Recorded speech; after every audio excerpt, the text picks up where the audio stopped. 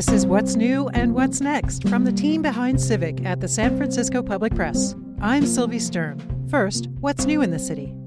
In response to the Supreme Court's decision to overturn Roe v. Wade last week, the San Francisco Department of the Status of Women is preparing to help women from states where abortions are now banned. The department is building a database of providers and advocacy groups and coordinating with Bay Area agencies to assess local and regional capacity for abortion services. It's also handing out $250,000 in emergency grants to local providers to help boost capacity and wraparound services.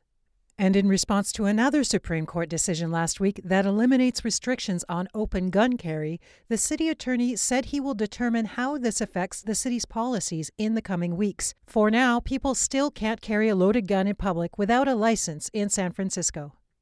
During a Budget Committee meeting last week, Supervisor Hillary Ronen responded to Mayor London Breed's proposed two-year budget with more than $1.5 billion in add-back requests. The requests propose cuts to fund items that supervisors want prioritized. Ronen said the city's vulnerable residents need more consideration. She said the budget and legislative analyst will be aggressive in recommendations and warned departments that it's in their best interest to cooperate. Do everything you can to reach an agreement with the BLA.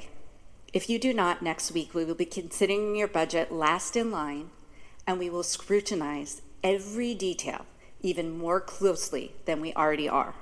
We will be looking at your line items and we'll be thinking about those hungry seniors that are trapped in their buildings because they don't have elevators working.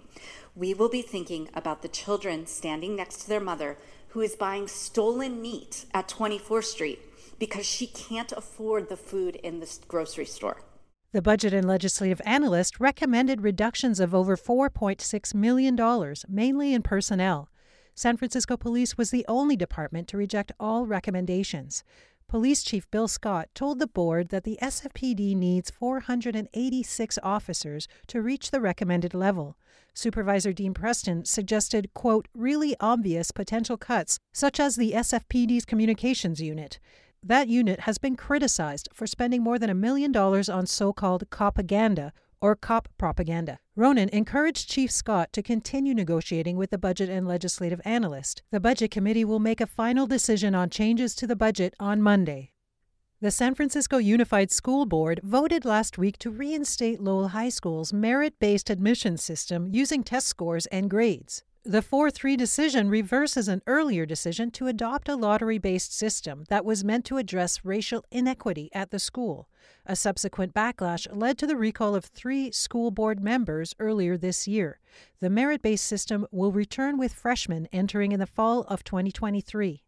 The school board also voted to reverse another decision to cover up a controversial mural at Washington High School. Also decided 4-3, the decision follows a judge's order to rescind a resolution to cover a depiction of George Washington alongside enslaved people and white settlers stepping over a dead Native American. The mural will now remain intact after nearly 3 years of legal battles that made international headlines. That's what's new. Here's what's coming up next on the city's calendar.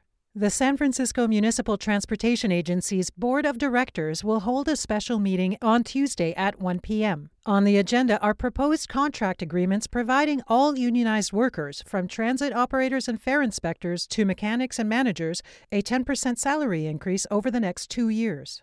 Watch the meeting at sfgovtv.org. The public can comment by calling 415-655-0001. Enter meeting ID 2490-577-0914. The Transportation Authority Board will meet on Tuesday at 10 a.m. On the agenda is a request for $7 million to design a temporary facility for electric buses at the Muni Metro East bus yard between the Dogpatch and Bayview. The vehicles are normally maintained at the Potrero Division Yard, but that location is undergoing a $465 million modernization project to accommodate changing electric bus technology. The temporary facility will be funded from a voter-approved half-cent sales tax that generates about $100 million a year. That sales tax may go to voters for renewal during the November election. The Budget and Finance Committee will meet on Wednesday starting at 10:30 a.m. to vote on a proposed ballot measure to fund a new 2022 transportation expenditure plan. that would continue the half-cent sales tax for 30 years. Watch the proceedings at sfgovtv.org. The public can comment by calling 415-655-0001. Enter meeting ID 2489-261-0942. The Rules Committee will meet on Wednesday at 11 a.m. On the agenda is a proposed ordinance based on new state law requiring the police department to get Board of Supervisor approval to acquire and use law enforcement equipment. Following the new law, the SFBD submitted its gear inventory, which includes armored personnel carriers, explosive breaching tools, and sonic weapons, among other equipment. Also on Wednesday's Rules Committee agenda is a proposed ordinance to strengthen the city's anti-discrimination rules.